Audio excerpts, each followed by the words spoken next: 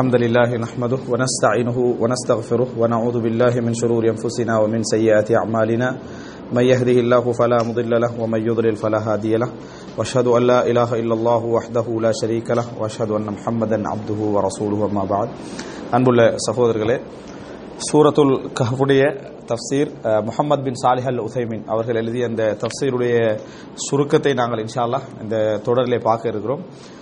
சூரத்துல் கஹ்ஃபுடைய தஃப்சீரை நம்ம விரிவாக பார்த்தோம் என்று சொன்னால் 8 தொடர் என்ன செய்யாது போதாது. இப்போ எங்களுடைய டைம் டேபிளை பார்த்தீங்கன்னு சொன்னால் ஒரு 8 தொடர் தான் என்ன செய்யுது இருக்குது. அதுவும் குறுகிய நேரம், ஒரு அரை மணி நேரம், ஒரு 25 நிமிடம். இது போதாது என்றாலும் இயன்ற அளவுக்கு ஒரு சுருக்கமாகவும் ஓரளவு வேகமாகவும் நாங்கள் போவோம். மிஸ் ஆகிராமலும் அது நேரம் மிகவும் நீட்டிராமலும். முடியாத ஒரு நிலைமை வருமாக இருந்தால் இன்ஷா அல்லாஹ் அது ரமலானுக்கு போற உள்ள ஒரு தொடரில் என்ன செய்யலாம், நாங்கள் அதை தொடரலாம். ஆரம்பமாக சூரத்துல் கஹ்ஃப் என்ற இந்த சூராவுக்கு சூரத்துல் கஹ்ஃப் என்ற பெயர் வருவதற்கான காரணம், அதிலே குகைவாசிகளுடைய சம்பவம் ஒன்று சொல்லப்படுவது காரணம். குகைவாசிகளுடைய சம்பவம் என்று நம்ம ஹதீஸில் சொன்னோம் என்று சொன்னால், அந்த 3 பேர் மழை காரணமாக ஒதுங்குறாங்களே, குகைக்குள்ள ஒதுங்கி அல்லாஹ்ட்ட துஆ கேட்கிறாங்க, அந்த தான் ஹதீஸில் வருது கஹ்ஃப் வாசிகள் சம்பவம். குர்ஆன்ல கஹ்ஃப் வாசிகளுடைய சம்பவம் என்று சொன்னால், இந்த அதாவது ஏகத்துவத்தை ஏற்று அந்த மன்னர்களுடைய அடக்குமுறைக்கு பயந்து குகைக்குள்ள நுழைந்த அந்த சம்பவம். எனவே கஹ்ஃப் வாசிகளுடைய சம்பவம் என்றது 2 ஒன்று ஹதீஸ்ல வாரது உண்டு, ஒன்று குர்ஆன்ல வாரது உண்டு. இந்த சம்பவத்தின் காரணமாக தான் அந்த சூரத்துக்கு என்ன பெயர், அதாவது தஃப்சீரு சூரத்துல் கஹ்ஃப் என்ற பெயர் என்ன செய்யுது, அதுக்கு வருது. முதலாவதாக இந்த அதாவது சூரத்துல் கஹ்ஃப் என்ற உடனே நம்ம கஹ்ஃப் வாசியுடைய சம்பவம் தான் முழு சூரத் அந்த மாதிரியான சிந்தனை நமக்கு என்ன செய்யும் வரும். ஆனா சூரத்துல் கஹ்ஃப் எடுத்துக்கொண்டோம்னு சொன்னால் நிறைய சம்பவங்கள் அதுல என்ன செய்யுது இருக்குது. ஆதம் அலைஹிஸ்ஸலாம் படைப்பு, அதே போல ஷைத்தான் இப்லீஸ் இறைவனுக்கு முரண்பட்டு நிராகரித்த அந்த சம்பவம் வருது. அதுபோல அஸ்ஹாபுல் அதாவது சாஹிபுல் ஜன்னத் தோட்டம், ரெண்டு தோட்டம் வைத்துக் கொண்டிருந்தவர்களுக்கு இடையில் நடந்த உரையாடல் சம்பந்தமான ஒரு சம்பவம் வருது. 2 பேருக்கு 2 தோட்டம் இருக்குது. இந்த தோட்டம் உள்ளவர் விவாதம் செய்து கொண்டு வசதியற்றவரோடு விவாதம் செய்து கொண்டிருந்த அந்த சம்பவம் என்ன செய்து குர்ஆன்ல வருது. அதெல்லாம் 3ஆவதாக குகைவாசிகளுடைய இந்த சம்பவம் வருது. துல்கர்னைனுடைய என்ன செய்து அந்த சம்பவம் வருது. அப்புறம் மூசா அலைஹிஸ்ஸலாம், ஹிதர் அலைஹிஸ்ஸலாம் இவர்களுடைய சம்பவம் வருது. இப்படி 5 சம்பவங்கள் பிரதானமான சம்பவங்கள் என்ன செய்து இதுல வருது. ஆனாலும் கஹ்ஃபை வச்சு தான் உதாரணமா சூரத்துல் பக்ரா எடுத்துக்கொண்டீங்கன்னு சொன்னால் அதுல மாட்டோடு சம்பந்தப்பட்ட சம்பவம் ஒரு குறிப்பிட்ட ஒரு பக்கம் மட்டும் தான் வருது. ஆனா சூரத்துல் பக்ரான பேர் அதுக்கு என்ன செஞ்சுக்குது, வந்திருக்குது. அதுக்காக வேண்டி சூரத்துல் பக்ரா முழுமையாகவே அந்த பசுமாட்டுடைய சம்பவம் தான் வருதுன்ற அர்த்தம் அல்ல. அதே போலதான் இதுவும் கஹ்ஃப் வாசியுடைய சம்பவம் அதுல சுருக்கமாக தான் என்ன செய்யுது, அதாவது கொஞ்சமாகத்தான் இருக்குது. ஆனா முழு சூரத்துக்குரிய பேராக வருவதற்கு காரணம் இந்த அம்சம். ரைட். அடுத்தது இந்த சம்பவம் அதாவது சூரத்துல் கஹ்ஃப் என்று பேர் வந்திருப்பதனால இந்த கஹ்ஃப் வாசிகளுடைய சம்பவத்தை பொறுத்த வரைக்கும் எந்த கால பீரியட்டோடு சம்பந்தப்பட்டது அப்படின்னு சொன்னால், இது ரசூல் ஸல்லல்லாஹு அலைஹி வஸல்லம் அவருடைய பிறப்புக்கு கொஞ்சம் காலம் முந்தைய சம்பந்தப்பட்ட, கிட்டத்தட்ட சொல்றாங்க கிறிஸ்துக்கு முன், அதாவது கிறிஸ்துக்கு பின் 2ஆம் நூற்றாண்டு தொடக்கம் 4ஆம் நூற்றாண்டுக்கு இடைப்பட்ட சம்பவம் அப்படின்றாங்க. 3ஆம் நூற்றாண்டு தொடக்கம் 4ஆம் நூற்றாண்டுக்கு இடைப்பட்ட சம்பவம். ரசூல் ஸல்லல்லாஹு அலைஹி வஸல்லம் அவருடைய வரலாறு ஆரம்பிக்குது 570 கிறிஸ்துக்கு பின் 570. அப்ப அங்கிருந்து பாத்தீங்கன்னு சொன்னா ஒரு 300 வருடங்களுக்கு முந்தின சம்பவம். அதாவது ஈசா அலைஹிஸ்ஸலாத்துடைய அந்த காலத்துக்கு புறவுள்ள சம்பவம் தான் இது. அதாவது அரபுலகத்துடைய வடபகுதி சிரியாவுடைய பகுதியில் நடக்கக்கூடிய, ஷாமுடைய பகுதியில் நடக்கக்கூடிய ஒரு சம்பவம் தான் கஹ்ஃப் வாசிகளுடைய சம்பவம். அதை வச்சுதான் பேர் வந்தீங்க. அப்படின்னா ரசூல் ஸல்லல்லாஹு அலைஹி வஸல்லம் காலத்துக்கு ஒரு 300 வருடங்களுக்கு முந்தைய ஒரு சம்பவத்தை ஒட்டித்தான் இதுல பேர் என்ன செஞ்சுக்குது, வந்திருக்குது. அடுத்தது சூரத்துல் கஹ்ஃப் பொறுத்த வரைக்கும் இதுக்கு சில சிறப்புகள் என்ன செய்யுது, ஹதீஸ்ல சொல்லப்படுது. லைஃபான செய்திகளும் இருக்குது, சஹீஹான செய்திகளும் இருக்குது. உதாரணமாக 2-3 சிறப்பு சொல்லுங்க சூரத்துல் கஹ்ஃபுடைய சிறப்புகள். யாரு ஜும்மா தினத்தில் என்னது அதை ஓதுகிறார்களோ என்ன நன்மை, அடுத்த என்னது அதாவது அபா அலஹு மினன் நூரி மாபைனல் ஜும்மாத்தைன், 2 ஜும்மாவுக்கு இடையில ஒளியாக அது அமையும். அல்லது இன்னொரு செய்தி வருது அப்படின்னு சொன்னால், அவருக்கும் கௌபாவுக்கும் இடையில் அது என்ன செய்யும், மிகப்பெரிய ஒளியாக அமையும் அப்படின்னு 2 செய்திகள் என்ன செய்து வருது. இந்த செய்தியை பொறுத்த வரைக்கும் ஹதீஸ் கலை அறிஞர்களுக்கு மத்தியில் பெரிய பலத்த விமர்சனம் உள்ள ஒரு செய்தி. லைவா சஹீஹா மிகவும் விமர்சனம் உள்ள ஒரு செய்தி இது. அதாவது அப்துல்லா இப்னு மஸ்ஊத் ரலியல்லாஹு, அபூ சயீத் அல் குத்ரி ரலியல்லாஹு வழியாக வருது, அப்துல்லா இப்னு மஸ்ஊத் ரலியல்லாஹு வழியாகலாம் இந்த செய்தி, அப்துல்லா இப்னு உமர் ரலியல்லாஹு வருது, ஜாபிர் ரலியல்லாஹு வழியாகலாம் வருது. ஆனால் நிறைய ஹதீஸ்களை அறிஞர்கள் இதை லைஃப்னு என்ன செஞ்சுக்கிறாங்க, சொல்லிக்கிறாங்க. இது சம்பந்தமாக தனிப்பட்ட நூல்களும் வந்திருக்குது. இஸ்னாதையெல்லாம் பார்க்கிற நேரத்தில் இது ஹசன் தரத்துக்கு சஹீஹான தரத்துக்கு வருமா என்ற பெரிய கேள்வி அதில் என்ன செய்யுது, அந்த செய்திக்கு இருக்குது. இந்த செய்தி பல வகையில் வருது. ஒன்று யார் சூரத்துல் கஹ்ஃபை ஓதுகிறாரோ என்று வருது, யாரு ஜும்மா தினத்தில் சூரத்துல் கஹ்ஃபை ஓதுகிறாரோ என்று வருது. 2க்கும் பெரிய டிஃபரெண்ட் இருக்கு. யார் சூரத்துல் கஹ்ஃபை ஓதுகிறாரோ அவருக்கு கௌபாவுக்கும் அவருக்கு இடையில பெரிய ஒரு ஒளி என்ன செய்யும் வரும், ஒளி ஏற்படுத்தப்படும் அப்படி என்று சொன்னால் அது நாளை குறிக்கல. சூரத்துல் கஹ்ஃப் ஓதினாலே நன்மை என்ற கருத்து வருது. ஆனா சில ஹதீஸ்கள்ல ஜும்மா தினத்துல ஓதுகிறாரோன்னு வருது. எல்லா ஹதீஸ்கள்ல இஸ்னாது ரீதியான பல விமர்சனம் என்ன செய்து இருக்குது. ஆனாலும் கூட இஸ்லாமிய சமுதாயத்தில் அறிஞர்கள்லாம் இந்த ஹதீஸுக்கு என்ன ஹசனான தரம் அல்லது இந்த அமல் என்ன இஸ்லாமிய சமுதாயம் செஞ்சு வரக்கூடிய ஒரு அமல் என்ற அடிப்படையில் இந்த ஹதீஸுக்கு ஒரு பலத்தை என்ன செய்யறாங்க, கொடுக்குறாங்க. இது ஒரு ஹசனான தரத்துல அமல் செய்து வரக்கூடிய செய்தி அப்படி என்று சொல்லி ஒரு பலத்தை கொடுக்குறாங்க. அல்லாஹு ஆலம் சூரத்துல் கஹ்ஃப் ஜும்மால ஓதுறது ஒரு தவறு இல்லை. சூரத்துல் கஹ்ஃப் ஜும்மால ஓதுறது தவறு இல்லை. ஆனால் இப்ப இந்த ஹதீஸ் லைவ்னு வச்சுக்கணும்னு சொன்னா அதுக்கு இவ்வளவு நன்மை இருக்குது இன்னும் இருக்குது நம்பி ஓதுறதா தவறாக போகும். இது ஹதீஸ் லைவ் நம்ம நினைச்சோம்டா, இந்த ஹதீஸ் லைவ் நினைச்சோம்டா அந்த கூலிய நம்பி ஓதுறதா என்ன செய்யும், தவறாக போகும். இதன் காரணமாக சில பொழுதுகள் இஸ்லாமிய அறிஞர்கள் என்ன செஞ்சிருக்கலாம், சூரத்துல் கஹ்ஃப் என்றது ஜும்மால ஓதுறது ஒரு தவறுண்டு இல்லை என்பதன் காரணமாக கூட இந்த ஹதீஸுடைய பலகீனத்தை பெருசாக என்ன செய்யலாம் பார்க்காமல் இருந்திருக்கலாம் அப்படி என்ற எண்ணம் தோன்றுது. அல்லாஹு ஆலம் இந்த கருத்து முரண்பாடோண்டு இதுல இருக்குது என்கின்ற ஒரு அறிவு உங்களுக்கு என்ன செய்யணும், இருக்கணும். ஜும்மா தினத்துல சூரத்துல் கஹ்ஃப் ஓதுனதால ஒரு மனிதன் நன்மையை நினைக்காம ஓதுறதால ஒரு தவறு என்னது இல்லைன்றதை நம்ம நினைச்சிட்டோம்னு சொன்னால் இது என்ன அதாவது ஒரு ஹசன் தரத்திலான ஒரு செய்தியாக நம்ம கொள்ள முடியும் என்கின்ற அடிப்படையில தான் இதை நாங்களும் என்ன செய்யறோம், ஹசனான செய்தி அப்படின்னு என்ன செய்கிறோம் சொல்லி வருகிறோம். ஆனால் அறிவிப்பாளர் வரிசை ரீதியாக ஒரு பெரிய ஒரு பிரச்சனை என்ன செய்யுது இந்த செய்திக்கு உண்டு. இரண்டாவது சிறப்பு என்ன, தஜ்ஜாலுடைய யார் சூரத்துல் கஹ்ஃபுடைய ஆரம்ப 10 வசனம் மட்டும் சில அறிவிப்புகள் வருது, கடைசி 10 வசனம் மட்டும் சில அறிவிப்புகள் வருது. ஆரம்ப 10 வசனங்கள் கடைசி 10 வசனம் மட்டும் சில அறிவிப்புகள் வருது. இதுக்கு சில அறிஞர்கள் என்ன சொல்றாங்கன்னா, நீங்க ஆரம்ப 10 வசனத்தை பாடமாக்குங்க, கடைசி 10 வசனத்தை பாடமாக்குங்க, மொத்தம் எத்தனை 20 வசனம். அப்ப குரூஜ் மினல் ஹிலாஃப் முரண்பாட்டிலிருந்து என்ன செஞ்சிடலாம், வெளியே வந்துடலாம் என்றாங்க. ஷேக் நாசருதீன் அல்பானி என்ன சொல்றாருன்னு சொன்னால் ஆரம்ப 10 வசனம் என்ற அந்த அறிவிப்பு தான் மிகவும் சரியானது அப்படின்னு சொல்றாரு. யார் ஆரம்ப 10 வசனங்களை சூரத்துல் கஹ்ஃப்ல மனனம் எடுக்கிறாரோ உஸிம மின் ஃபித்னதி தஜ்ஜால், தஜ்ஜாலுடைய அதாவது ஃபித்னாலிருந்து அவர் என்ன செய்வார், பாதுகாக்கப்படுவார். அப்ப இன்னொரு சில அறிவிப்புகள் அவருக்கு ஃபவாத்திஹ சூரத்துல் கஹ்ஃப், சூரத்துல் கஹ்ஃபுடைய ஆரம்ப வசனங்களை யார் ஓதுகிறார்களோ அவருக்கு தஜ்ஜாலுடைய ஃபித்னாலிருந்து அவருக்கு என்ன செய்யும், பாதுகாப்பு கிடைக்கும். இது இரண்டாவது சிறப்பு. வேற என்ன சிறப்பு, அவ்வளவுதான் அதுக்கு என்னது சிறப்பு இருக்குது. ரைட். அடுத்தாக மூன்றாவது அம்சம் என்னன்னு சொன்னால், இந்த சூரத்துல் கஹ்ஃப் இறக்கப்படுவதற்கு ஒரு காரணம் சொல்வார்கள், சபபு நுசூல் உண்டு. என்ன காரணம்? இல்ல சூரத்துல் கஹ்ஃப் ரசூலுல்லாஹி ஸல்லல்லாஹு அலைஹி வஸல்லம் அவர்களுக்கு இறக்கப்படுவதற்கு ஒரு காரணம்.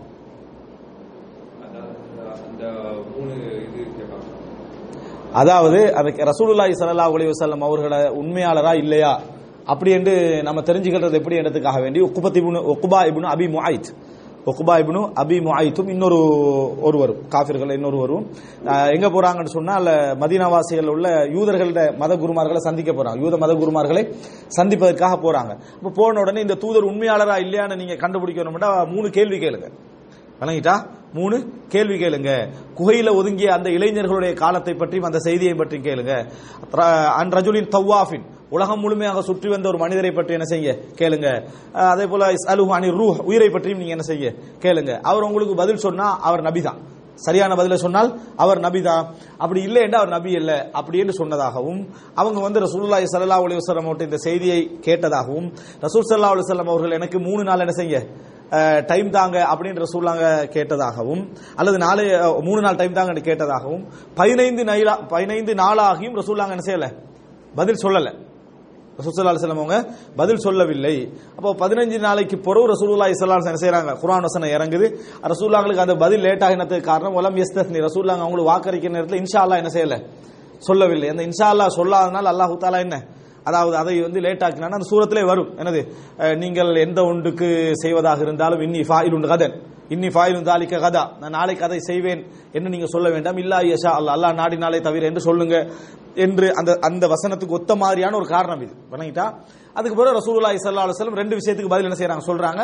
உயிரை பொறுத்த வரைக்கும் அது என்ன இறைவனது அறிவில் உள்ளது, உங்களுக்கு கொடுக்கப்பட்ட அறிவு கொஞ்சம் தாண்ட அல்லாஹ் தஆலா பதில் சொன்னதாகவும் ரசூலுல்லாஹ் சொன்னதாக சொல்றாங்க.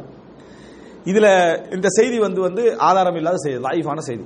இந்த காரணம் சூரத்துல் கஹ்ஃபுக்கு இப்படி ஒரு சபப் இருப்பது என்பது ஆதாரம் இல்லாத பலகீனமான செய்தி. இந்த செய்தி இப்னு இஸ்ஹாக் தனது சீரா என்ற நூல்ல பதிவு செய்யறாரு.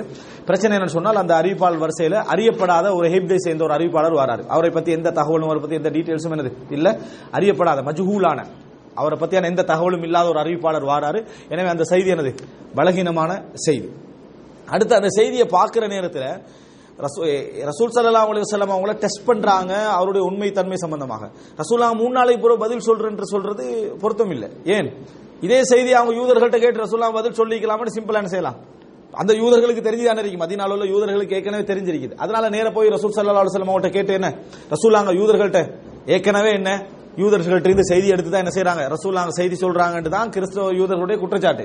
அப்ப ஈஸியா போயிரும். என்ன ரசூலுல்லாஹ் 15 நாள் டைம் எடுத்து சொன்னா ஏற்கனவே கேட்டு ரசூலுல்லாஹ் சொல்லிக்கிறான், வஹி தான் வரணும்னு அவசியம் இல்ல. ஏற்கனவே தெரிஞ்ச மக்கள் இந்த உலகத்துல என்ன செய்யறாங்க இருக்கிறாங்கன்ற அர்த்தம் என்ன செஞ்சிடும், அதுல ஆகிவிடும். அடுத்து மக்கத்து காபிர்கள் இவ்வளவு பெரிய ஒரு அறிவு பொறுமையில இருக்கல. என்ன ரசூலுல்லாஹ்களை அவங்க ஆய்வில்லாம இவரை நம்ப முடியாது, ஒரு நம்பகமான தகவல் இருந்தா இவரை நம்பலாம் என்பதற்காக ரசூலுல்லாஹ் நம்பாம இருந்த மாதிரி இருக்கிறதுல. ரசூலுல்லாஹ் உண்மையாளர் நேர்மையானவர் பொய் சொல்ல மாட்டார் என்று தெரிஞ்சுன்னா அவங்க என்ன செஞ்சாங்க மறுத்தாங்க. அவங்களுக்கு இப்படி பெரிய ஒரு ஆய்வு ஒண்ணு தேவையில்லை, அவங்களுக்கு எல்லாமே தெரியும் ஏற்கனவே. எனவே இது ஒரு இந்த செய்தி ஆதாரமற்ற தன்மை உள்ள ஒரு செய்தி. அடுத்ததாக என்னன்னு சொன்னால் இந்த சூரத்துல் கௌஃபை பொறுத்த வரைக்கும் மக்காவில் இறங்கிய சூரா என்பதுதான் தஃப்சீர் அறிஞர்களுடைய கருத்து. அப்ப மக்கியா மதனியான்னு சொல்லுவாங்க. மக்கியாண்டா என்ன, மதனியாண்டா என்ன? மக்கால இறங்கினா மக்கியா. ஹிஜ்ரத்துக்கு அதாவது முன்னாடி இறங்கி இருந்தால் அது என்ன மக்கா வசனங்கள், ஹிஜ்ரத்துக்கு பின்னாடி இறங்கி இருந்தா அது மதீனா வசனங்கள். இறங்கின இடத்தை பொறுத்தல்ல.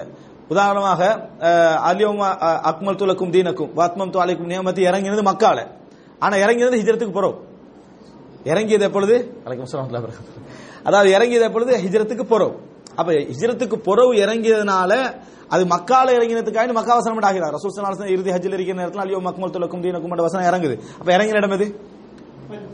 மக்கா. அப்ப அதுக்கு என்ன நம்ம மக்கியான்னு சொல்லிடக்கூடாது, ஆனா பதில் ஹிஜ்ரத்துக்கு பிறகு இறங்கினா. அதனால தான் என்னது. அதே போல சில வசனங்கள் மதீனால இறங்கி இருக்கும், ஆனா அது மக்கா காலத்துல இறங்கிக்கும். காலம் தான் முக்கியம்.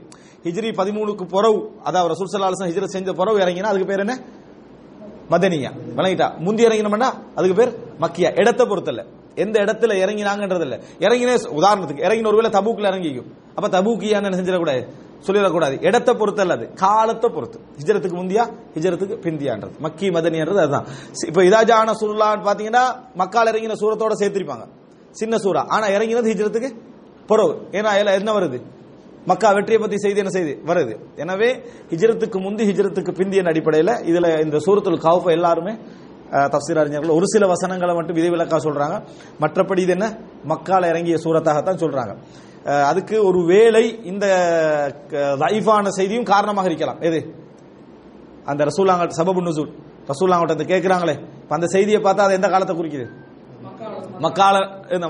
அதுவும் ஒரு காரணமாக என்ன செய்யலாம், இருக்கலாம், அல்லாஹு ஆலம். ஆனால் இது அதாவது மக்கியா சூரா என்றதான் இஸ்லாமிய அறிஞருடைய கருத்து. மொத்தம் எத்தனை வசனம் இருக்குது? 110 வசனம் என்ன செய்யுது அதுல இருக்குது. இன்னொன்னு பாத்தீங்கன்னா சூரத்துல் கௌஃப்ல வல் யதலத்தஃப், அதுக்கு கொஞ்சம் பெரிய ஹைலைட் பண்ணி போட்டிருப்பாங்க. குர்ஆனுடைய நடுவுன்னு சொல்லி என்னது எழுத்த எண்ணி அப்படி என்ன செஞ்சிருப்பாங்க, அப்படியும் போட்டிருப்பாங்க சூரத்துல் கௌஃபான இடத்துல. ரைட். இப்போ இன்ஷா அல்லாஹ் நாங்க இந்த சூரத்துல் கௌஃபுடைய தஃப்சீரை என்ன செய்யறோம் ஆரம்பிக்கிறோம். இதுல நம்ம தஃப்சீர் எப்படி செய்ய போறோம்னு சொன்னால், எதுக்கு தஃப்சீர் தேவையோ அது மட்டும்தான். எதுக்கு தஃப்சீர் தேவையோ அதுக்கு மட்டும்தான் நம்ம என்ன செய்யறோம் தஃப்சீர் செய்ய போறோம். இன்றைக்கு முடிஞ்ச அளவுக்கு 20 வசனங்களை நாங்க என்ன செய்வோம், அதுக்கு நம்ம கண்டினியூவா இன்ஷா அல்லாஹ் முடிப்போம். அதாவது எதுக்கு தஃப்சீர் தேவை அதுக்கு மட்டும். தேவையில்லைன்னு சொன்னா விரிவான விளக்கங்கள் தேவையில்லாத விஷயங்களுக்கு நம்ம மொழிபெயர்ப்பு இருந்தாலே என்ன போதுமானது. ஆனா மொழிபெயர்ப்பே வாசிக்காம சூரத்துல் கௌஃப் காலம் ஓதினவங்களும் என்ன செய்யலாம் இருக்கலாம். அதுக்கு ஒரு சந்தர்ப்பமாக இதை என்ன செய்வோம். நீங்க ஆரம்பிங்க, வாசிங்க. அரபி சொல்லி இதே வாசிங்க.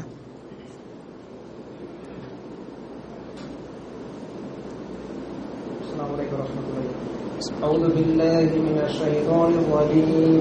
بسم الله الرحمن الرحيم. الحمد لله الذي أنزل على عبده الكتاب ولم يجعل له عوجا அந்த யுவஜன்ல மொழிபெயர்த்திருக்கு ஒரு வசனம் மொழிபெயர்த்து.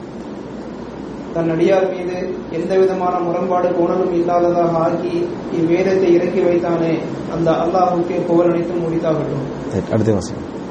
قيما لينذر بأسا شديدا من لدنه ويبشر المؤمنين الذين يعملون الصالحات أن لهم أجرا حسنا.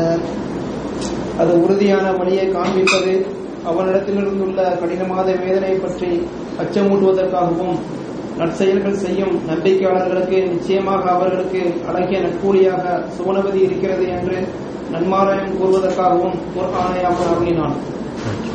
மாகிஸீன ஃபீஹி அபதா, அதில் அவர்கள் என்றென்றும் தங்கியிருப்பார்கள். வயுன்திரல்லதீன காலு தஹதல்லாஹு வலதா, அல்லாஹ் தனக்கென ஒரு மகனை எடுத்துக்கொண்டான் என்று சொல்பவர்களை எச்சரிப்பதற்காகவும் இதனை அவன் இறக்கி வைத்தான். ما لهم به من علم ولا لآبائهم كبرت كلمة تخرج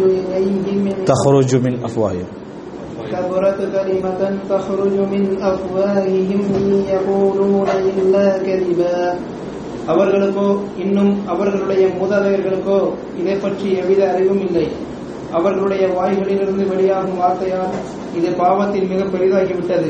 பொய்யை தவிர வேறு எதையும் அவர்கள் கூறுவதில்லை. இதுல நீங்க பாத்தீங்கன்னு சொன்னால், அதாவது அல்ஹம்துலில்லாஹி அல்லதி அன்ஸல அலா அப்திஹில் கிதாப், தன் அடியார் மீது வேதத்தை இறக்கி வைத்த அல்லாஹ்வுக்கே எல்லா புகழும். வலம் யஜஅல் லஹு இவஜா, அந்த வேதத்தில் எந்த விதமான வளைவையும் இறைவன் என்ன செய்யவில்லை, வைக்கவில்லை. கையிமன், அந்த வேதத்தை இறைவன் நேரான நிலையில் இறக்கி வைத்திருக்கிறான். இந்த இடத்துல நீங்க பாருங்க, ஐவஜன் அதுல நிறுத்தி கையிமன் என்றைக்கும், அதாவது வலம் யஜஅல் லஹு ஐவஜன், அதுக்கு பிறகு என்னது, இது ஒன்னாவது வசனம் மட்டும் போடலையே, சரி ரைட். கையிமன், இந்த இவஜன் கையிமன் எப்பொழுதும் எப்ப என்ன செய்யணும், சேர்த்து நாங்க இவஜன வேறவாகவும் கையிமன் வேறவாகவும் தான் ஓதணும். இவஜன் கையிமன் அப்படின்னு சொல்லிடக்கூடாது. கையிமன் என்றா நேரான, இவஜன் என்றா வளைவான. இப்ப நீங்க இவஜன் கையிமன் நிறுத்தீங்கன்னா நேரான வளைவுன்னு அர்த்தம். அப்படி அல்ஹம்துலில்லாஹி அல்லதி அன்ஸல அலா அப்திஹில் கிதாப வலம் யஜஅல் லஹு இவஜா, அதற்கு எந்த விதமான வளைவையும் இறைவன் ஆக்காத ஒரு வேதத்தை தன் அடியார் மீது இறக்கி வைத்து அல்லாஹ்வுக்கே எல்லா புகழும். கையிமன்டா நேராக, இவஜன் கையிமன்டா நேரான வளைவு. அப்படின்னு என்ன, வளைவு அந்த மாதிரி சூப்பராகின்னு அர்த்தம். அதான நேரான வளைவு அர்த்தம். அதனாலதான் அங்க போட்டிருப்பாங்க அடையாளம் உண்டு, இங்க சக்தா இவஜன்ல நீங்க நிறுத்திடணும். வணங்கிட்டா, எதுல நிறுத்தக்கூடாது, கையிமன்ல வந்து என்ன செய்யக்கூடாது, என்றைக்கும் நிறுத்தக்கூடாது. நிறுத்தினா அர்த்தம் என்ன வேற மாதிரி. குர்ஆன்ல சில இடங்கள் இருக்கு, அல்லாஹ் தஆலா சொன்னா தஹபல்லாஹு பினூரிஹிம், அல்லாஹ் அவர்களது ஒளியை போக்கினான்னு வரும். அந்த இடத்துல தஹபல்லாஹுல நிறுத்தக்கூடாது. தஹபல்லாஹ்னு அர்த்தம் என்ன, அல்லாஹ் போனான்னு அர்த்தம். விளையாட்டா, தஹபல்லாஹு பினூரிஹிம், அல்லாஹ் அவர்களுடைய ஒளியை போக்கினான்னு அர்த்தம். நிறுத்தக்கூடாத இடம்.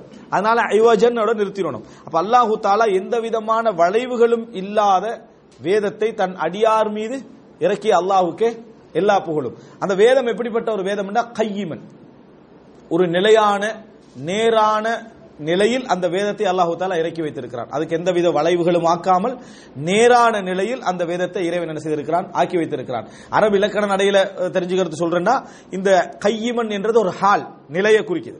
விளங்கிட்டா, ஒரு நிலை, ஒரு பொசிஷன் என்ன செய்யுது குறிக்குது. அந்த நிலையில இறைவன் என்ன செஞ்சுக்கிறான், இதை இறக்கி வைத்திருக்கிறான். அதாவது இந்த வேதத்துடைய நிலை வந்து நேரான நிலையில் இறக்கி வைத்திருக்கிறான். எந்த விதமான வளைவுகளும் இல்லாத நிலையில் இறக்கி வைத்திருக்கிறான். குர்ஆனுடைய ஒரு ஸ்பெஷல் என்னன்னா, நிறைய இடங்கள்ல குர்ஆன் என்ன செய்யும்னா, வசனத்தை ஆரம்பிக்கிற நேரத்தில் உங்களுக்கு ஒரு வாக்கு தரும். இதை ஓதுனீங்கடா, இதை படிச்சீங்கன்னு சொன்னா உங்களுக்கு வந்து நீங்க எதிர்பார்க்கிறது கிடைக்கும். இதுல எந்த விதமான கோணல் மானமும் இல்லை. உதாரணம் அலிஃப் லாம் மீம் ஸாலிகல் கிதாப் லா ரைப ஃபீ, குர்ஆன் ஆரம்பிக்குது அலிஃப் லாம் மீம் ஸாலிகல் கிதாப், இந்த வேதம் லா ரைப ஃபீ, இதில் சந்தேகமே கிடையாது. இப்படி சொல்லி தான் குர்ஆன் என்ன செய்யும், ஆரம்பிக்கும். இங்கே குர்ஆன் என்ன சொல்லுதுன்னா, வலம் யஜஅல் லஹு என்ன ஐவஜா, அதுக்கு எந்த ஒரு வளைவும் இல்லை. அதே போல கையிமன், ஒரு அதாவது நேரான நிலையில் இந்த வேதத்தை இறைவன் இறக்கி வைத்திருக்கிறான். அப்படி தன் அடியார் மீது இந்த வேதத்தை இறக்கி வைத்த அல்லாஹ்வுக்கே எல்லா புகழும். இங்க அடியார் அல்லாஹ் தஆலா யாரை சொல்றான், முஹம்மது ஸல்லல்லாஹு அலைஹி வஸல்லம் சொல்றான். ஆனா எந்த வார்த்தையில சொல்றான், அடிமை என்ற வார்த்தையில சொல்றான். அப்படின்னா அடிமை என்ற வார்த்தை இறைவன் ஒரு ஆளுக்கு உபயோகிக்கிறான்னா அது உயர்ந்த வார்த்தைன்னு அர்த்தம். அப்படின்னா என்ன, அவர் இறைவனுக்கே அடிமைன்னு அர்த்தம். இறைவனுக்கே அடிமைண்டா முழுசா அவனுக்கு கட்டுப்பட்டான்னு அர்த்தம். நம்ம சொல்றோம் இவன் அவனுக்கே அடிபணிஞ்சு போயிட்டான்னு சொல்லி, அவனுக்கே அடிமை ஆகிட்டான்னா அர்த்தம் என்ன, அவன் வந்து என்ன டோட்டலா கட்டுப்பட்டான்னு அர்த்தம். இது யாருக்கு சொன்னா நல்லது, இறைவன் விஷயத்துல சொன்னா நல்லது. எனவே அல்லாஹ் தஆலா ரசூலாங்களை பாராட்டி தான் அந்த வசனம் சொல்றான், அலா அப்திஹி, தனது அடிமையான அந்த முஹம்மது மீது அல்லாஹ் தஆலா இந்த வேதத்தை இறக்கி வைத்து அதுக்கு வளைவு சுழிவுகளை ஆக்காமல் அதை நேரான நிலையில் இறக்கி வைத்து அல்லாஹ்வுக்கு எல்லா புகழும் என்ற ஒரு பாராட்டோட இந்த வசனம் ஆரம்பிக்குது. இந்த வேதம் வளைவுகள் இல்லாம என்ன செய்து, நேரான நிலையில் இந்த வேதம் எதற்காக இறக்கப்பட்டது என்ற நோக்கத்தை அல்லாஹ் தஆலா சொல்றான். லியுன்ஸிர பஅஸன் ஷதீதன் மின் லதுன்ஹு, இறைவனிடமிருந்து ஏற்படக்கூடிய வரக்கூடிய கடுமையான தண்டனையை, கஷ்டத்தை அவர்களுக்கு எச்சரிப்பதற்காக. அது இந்த உலகத்தில் வரக்கூடிய கடுமையான அழிவை சொல்லலாம், மறுமை அல்லாஹு தாலா சொல்லலாம், நரக வேதனையை சொல்லலாம், நிரந்தர நரகத்தை என்ன செய்யலாம் சொல்லலாம், அதில் உள்ள தண்டனையை சொல்லலாம். இப்படி எல்லா விஷயங்களும் பஸ்ன்றது இங்க கஷ்டம். பஸ் என்ற என்னடா கஷ்டத்தை சொல்றது விளங்கிட்டா, அதாபுக்கு ஒரு ஈக்குவலான ஒரு வேர்ட் பஸ். அப்ப அந்த மாதிரியான ஒரு கஷ்டத்தை அதாவது எச்சரிப்பதற்காக இந்த வேதம் என்ன செய்கிறது வருகிறது. இந்த வேதம் வந்து அவர்களுக்கு அந்த கஷ்டத்தை எச்சரிப்பதற்காக. ஆனா யாருக்கு எச்சரிப்பதற்கு நல்லா இங்க சொல்லல, யாருக்கு இந்த கஷ்டத்தை எச்சரிப்பதற்காக சொல்லல. அடுத்த பகுதி பாருங்க, யுபஷ்ஷிரல் முஃமினீன அல்லதீன யஅமலூன ஸாலிஹாத். அதே நேரம் இந்த வேதத்தின் இன்னொரு வேலை என்ன, யுபஷ்ஷிரல் முஃமினீன், முஃமின்களுக்கு நன்மாராயம் கூறும், நல்ல செய்தி சொல்லும். அல்லதீன யஅமலூன ஸாலிஹாத், நல்லமல்கள் செய்யக்கூடிய முஃமின்களுக்கு அன்னலஹும் அஜ்ரன் ஹஸனா, அவர்களுக்கு நல்ல கூலி உண்டு என்ற நல்ல செய்தியை அவர்களுக்கு சொல்வதற்காகும். நீங்க நல்லா வாழ்ந்தா நல்ல பேர் எடுப்பீங்கன்றதல்ல, உங்களுக்கு நல்ல கூலி மறுமையில் என்ன உண்டு என்ற நல்ல செய்தியை முஃமின்களுக்கு சொல்வதற்காகவும் கடுமையான ஒரு தண்டனையை எச்சரிப்பதற்காகவும். யாருக்கு எச்சரிப்பதற்காகவும் அல்லாஹ் தஆலா சொல்லல. ஆனா நன்மாராயம் யாருக்கு என்ன அல்லாஹ் தஆலா சொல்றான். அப்ப யாருக்கு எச்சரிப்பதற்காக? காபிர்களுக்கு. விளங்கிட்டா, குர்ஆன் சுருக்கி பயன்படுத்தும் இடத்துக்கு இது ஒரு ஆதாரம். எங்களுக்கு நல்லா விளங்குது, மூமின்களுக்கு நன்மாராயம் கூறும்னா காபிர்களுக்கு என்ன எச்சரிக்கைன்னு அர்த்தம். விளங்கிட்டா, அதனால அல்லாஹ் தஆலா அந்த இடத்துல சொல்லாம சொல்றான், லியுன்திர பஸன் ஷதீதம் மின் லதுன்ஹு வ யுபஷ்ஷிரல் முஃமினீன அல்லதீன யஅமலூன ஸாலிஹாத் அன்ன லஹும் அஜ்ரன் ஹஸனா, அவர்களுக்கு நல்ல கூலி உண்டுன்னு சொல்றான். இந்த அஜ்ரன் ஹஸனா என்றால் நாங்க என்ன கருத்துல புரிஞ்சுக்கணும்னு சொன்னால், அஜ்ரன் அஹ்சன், அதாவது நல்ல கூலி என்றால் மிகவும் நல்ல கூலி, மிகவும் சிறந்த ஒரு கூலியை அல்லாஹ் தஆலா வழங்குவார். குர்ஆன் அல்லாஹ் தஆலா இல்லதீன அஹ்ஸனு அல் ஹுஸ்னா, அதாவது யாரெல்லாம் நல்லவு செய்கிறார்களோ அவர்களுக்கு நல்ல கூலி உண்டு. எப்பொழுதும் எங்களது நன்மைகளுக்கு சமமான கூலி அல்ல சொர்க்கத்தில் வழங்கப்படுறது, நன்மைகளுக்கு சமமான கூலி அல்ல. இப்ப அஜ்ரண்டா என்ன, இன்றைக்கு ரேட் 1000 ரூபாய் வேலைக்குன்னு சொன்னா 1000 முடிச்சிடணும். 5000 தந்தா நம்ம வந்து வேலை செய்து 5000க்கு தாரது 50000 சொன்னா இதுக்கு பேர் அஜ்ர் அல்ல, அஜ்ரன் ஹசனா. வழங்கிட்டா. அப்ப எனவே அல்லாஹ் தஆலா அதான் என்னது குர்ஆன்ல வருது, அதாவது அத்தா மிர் ரப்பிக ஜஸா மிர் ரப்பிக வ அதான் எப்படி வருது அந்த அம்மையில அதான் ஹிசாபா. விளங்கிட்டா, அதாவது போதுமான அளவான கூலியாக அல்லாஹ் தஆலா என்ன செய்கிறான், அதை முழுமையாக அல்லாஹ் தஆலா தருகிறான் அல்லாஹ் தஆலா சொல்றான். இப்போ போதுமான அளவுன்னு சொல்றது அது எண்ண முடியாத அளவுக்கான கூலி அல்லாஹ் தஆலா அந்த இடத்துல என்ன செய்யறான், அல்லாஹ் தஆலா கொடுக்குறான். அதே மாதிரியான இடம் தான் இது. அதாவது நம்ம நினைக்க கூட அல்லாஹ் தஆலா எங்களுக்கு தரது கூலி செயலுக்கான கூலி என்ன, நம்ம செஞ்சதுக்கான கூலி என்ன சமம் அல்ல, பன்மடங்காக அல்லாஹ் தஆலா என்ன செய்கிறான் தருகிறான். அதனால தான் அஜ்ரன் ஹசனா, அந்த தஃசீர் அதான் அஜ்ரன் ஹசனா என்று சொன்னால் செய்ததை விட கூலி அதிகம் என்ற அர்த்தம். ரைட். அடுத்ததாக மாகிசீன ஃபீஹி அபதா, அந்த சொர்க்கத்தில் அவர்கள் மாகிசீன ஃபீஹி, நம்ம ஹாலிதீன வருதானே, அதே மாதிரி ஒரு கருத்துள்ள ஒன்று தான் மாகிசீன, அதாவது மக்கசேன தங்குறது. விளங்கிட்டா, மாகிசீன ஃபீஹி அபதா, அந்த சொர்க்கத்தில் அவர்கள் நிரந்தரமாக என்ன செய்வார்கள், தங்கி இருப்பார்கள். இப்ப ஹாலிதீன மாதிரி மாகிசீன ஃபீஹி அபதா. வயுன்திரல்லதீன காலு தஹதல்லாஹு வலதா சொல்லிட்டு குர்ஆன் எச்சரிக்கை தான் வருது. இந்த எச்சரிக்கை வருகின்றவர்களில் காபிர்கள்ல ஒரு தனித்துவமான ஒரு பாட்டியை காட்டுது, அதாவது வகைப்படுத்தி காட்டுது. அதாவது இவர்கள் வந்து எச்சரிக்கப்பட வேண்டியவர்கள்ல கடுமையானவர்கள் அர்த்தம். அல்லாஹ் தஆலா சொல்லிட்டு எச்சரிக்கப்பட வேண்டியவர்கள் கடுமையானவர்களை தனியா என்ன செய்யறான் எடுத்து சொல்றான். யாரு? வயுன்திரல்லதீன காலு தஹதல்லாஹு வலதா, அல்லாஹ் தஆலா குழந்தையை தனக்கு எடுத்துக்கொண்டான், பிள்ளையை தனக்கு எடுத்துக்கொண்டான் என்று சொல்லக்கூடியவர்களை எச்சரிப்பதற்காக. அப்ப அல்லாஹ் தஆலா சூரத்துல் கஹ்ஃப் ஆரம்பிக்கிறதே அந்த கிறிஸ்தவர்களுக்கு ஒரு எச்சரிக்கையாக, யூதர்களுக்கு ஒரு எச்சரிக்கையாக ஆரம்பிக்கிறான். ஏன்னா இதுல வரக்கூடிய எல்லா சம்பவமும் யாரோட ரிலேட்டடா, யூத கிறிஸ்தவர்களோடு துல்கர்னைன் சம்பவமாக இருக்கலாம், அதே போல என்ன அந்த மூசா அலைஹிஸ்ஸலாத்து சம்பவமாக இருக்கலாம், அதே போல கஹ்ஃபாசியர் சம்பவமாக இருக்கலாம், எல்லாம் யூத கிறிஸ்தவர்களோட ரிலேட்டடான சம்பவம். அதனால யூதர்கள் வந்து உஸைர் இப்னுல்லாஹ், உஸைர் வந்து அல்லாஹ்வுடைய மகன் என்று சொன்னாங்க. உஸைர் யாரு? ஒரு நல்ல மனிதர், அவர் அல்லாஹ்வுடைய மகன் என்று என்ன செய்தார்கள் யூதர்கள் சொன்னார்கள். கிறிஸ்தவர்கள் மஸீஹ் இப்னுல்லாஹ் ஈசா அலைஹிஸ்ஸலாம் அல்லாஹ்வுடைய மகன் என்று சொன்னார்கள். அப்ப அல்லாஹ் என்ன சொல்றாருன்னா, வயுன்திரல்லதீன காலு தஹதல்லாஹு வலதா, அல்லாஹ் குழந்தை எடுத்துக்கொண்டான் என்று சொன்னவர்களை எச்சரிப்பதற்காக. அப்படின்னா இந்த குர்ஆன் கிறிஸ்தவர்களுக்கு எச்சரிக்கையாகவும் இறங்கியது அப்படின்னு அல்லாஹ் தஆலா சொல்றார். கிறிஸ்தவர்களுக்கு எச்சரிக்கையாகவும் இறங்கியது.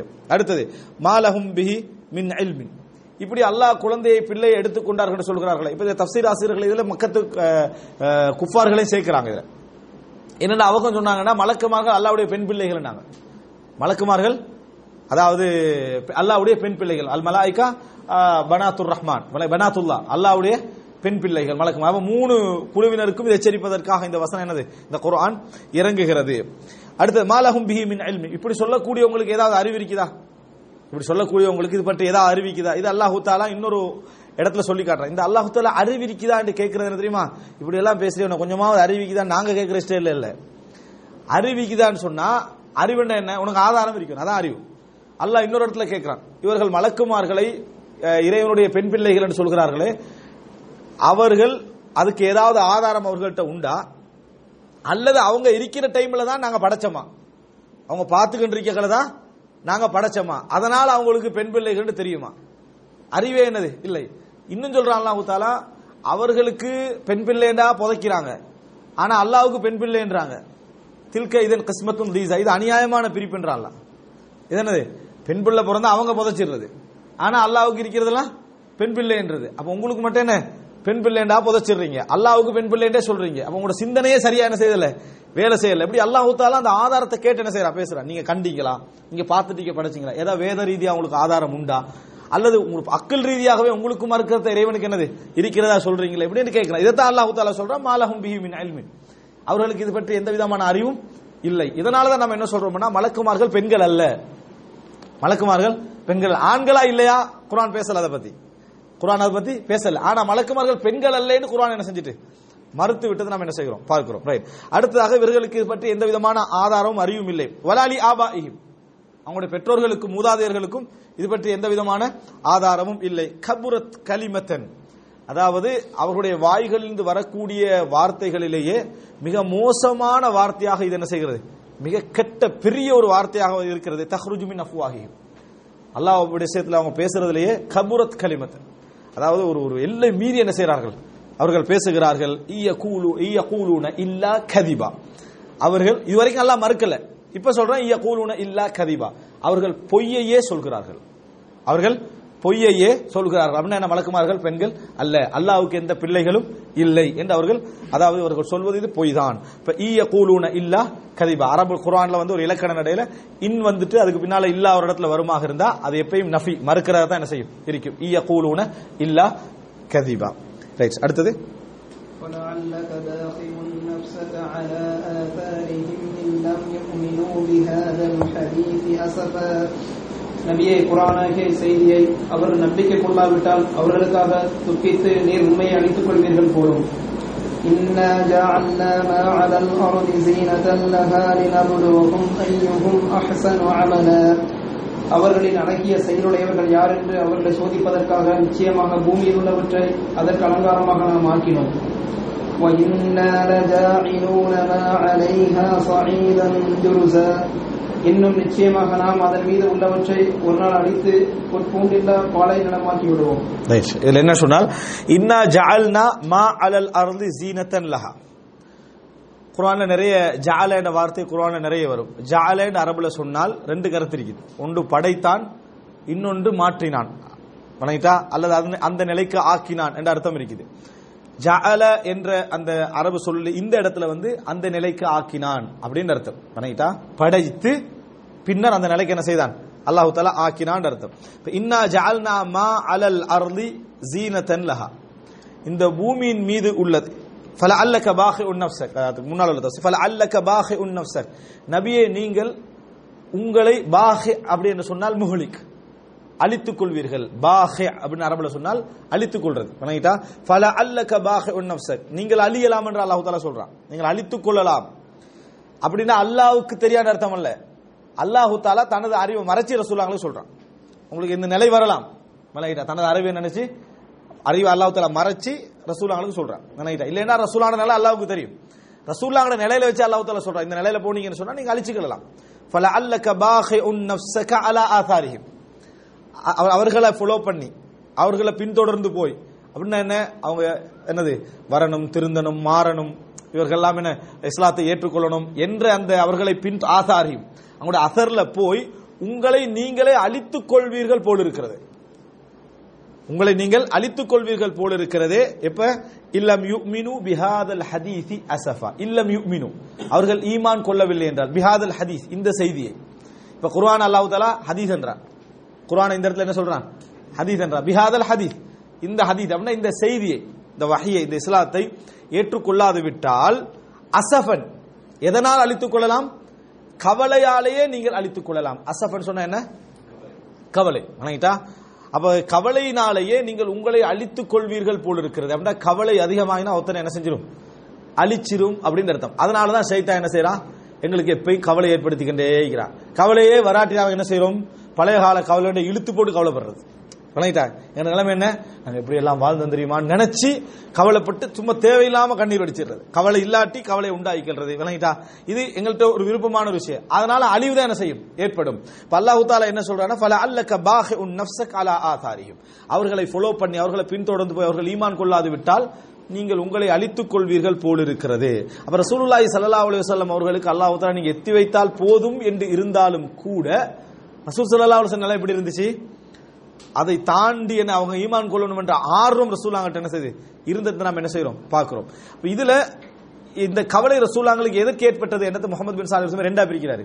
மக்களுக்கு ஒரு விஷயத்தை சொல்லி ஏற்றுக்கொள்ளாது விட்டா கவலை ரெண்டு வகையில வரும். நான் சொல்லி கேட்கலையே வேண்டும், சரியா, நான் சொல்லி கேட்கலையே. இன்னொன்று என்ன, உண்மையாக இருந்து இவன் ஏற்றுக்கொள்ளவில்லையே அப்படின்றது.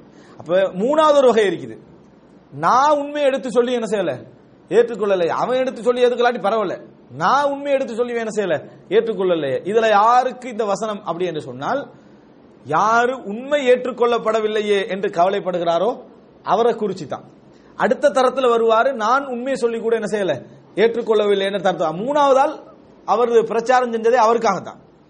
யாரு, அதாவது நான் சொல்லி ஏத்துக்கல என்று சொல்றவர் எதுக்காக பிரச்சாரம் செஞ்சது, அவருக்காக வேண்டித்தான். அவர் சொன்னது உண்மையாக இருந்தால் நோக்கம் என்ன, பிழையாக இருந்தது. இதுல அல்லாஹ் தஆலா சொல்ல வார்த்தை எது தெரியுமா, உண்மையின் பக்கம் அழைச்சி அந்த உண்மை ஏற்றுக்கொள்ளாதனால் வரக்கூடிய கவலையை தான் அல்லாஹ் தஆலா என்ன செய்யறான் சொல்ல வருகிறான் என்றது முஹம்மது பின் ஸாலிஹ் அலைஹி என்ன செய்யறார் சுட்டி காட்டுறாங்க. ரைட்.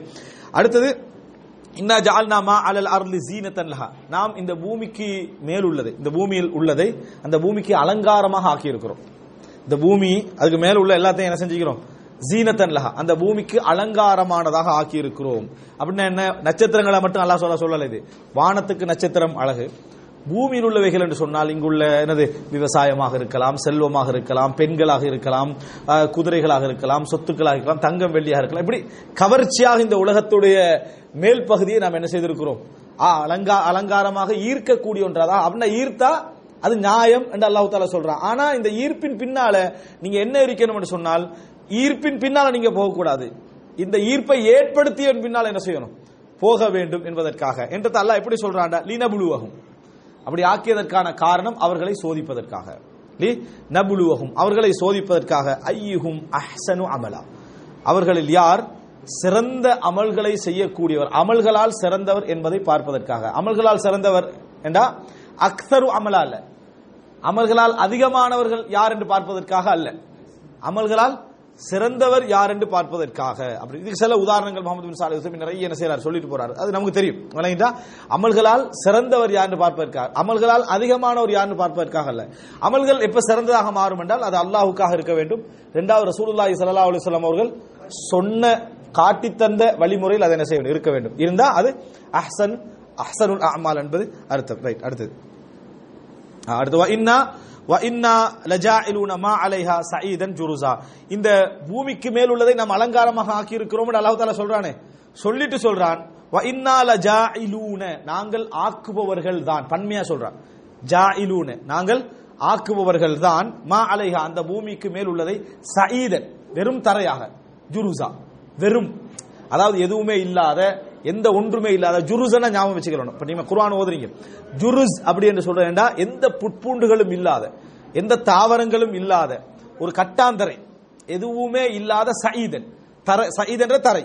வணங்கிட்டா, ஜுருஸ் என்றா எதுவுமே இல்லாத ஒரு தரையாக அதை மாற்றுவோம். அப்ப முதலாவது என்ன சொல்றான், மா அலைஹா ஸீனத்தன் லஹா, அதுக்கு மேல் உள்ளதை அதுக்கு அலங்காரமாக எப்படி மாற்றுவோம் என்று சொன்னால், மாற்ற இருக்கிறோம் என்றான் அல்லாஹ் தஆலா. நம்ம எப்படி மாற்ற இருக்கிறோம், வெறும் தரையாக அதனை நாம் என்ன செய்திருக்கிறோம், கவர்ச்சியற்ற ஒரு நிலமாக நாங்கள் மாற்ற இருக்கிறோம் என்று அல்லாஹ் ரப்பல் ஆலமீன் என்ன செய்றான் இதுல சொல்லி காட்டுகிறான். இன்ஷா அல்லாஹ் இதோட என்ன செய்வோம், 8 வசனத்தோட நம்ம இதுல நிறுத்திக்கிறோம்.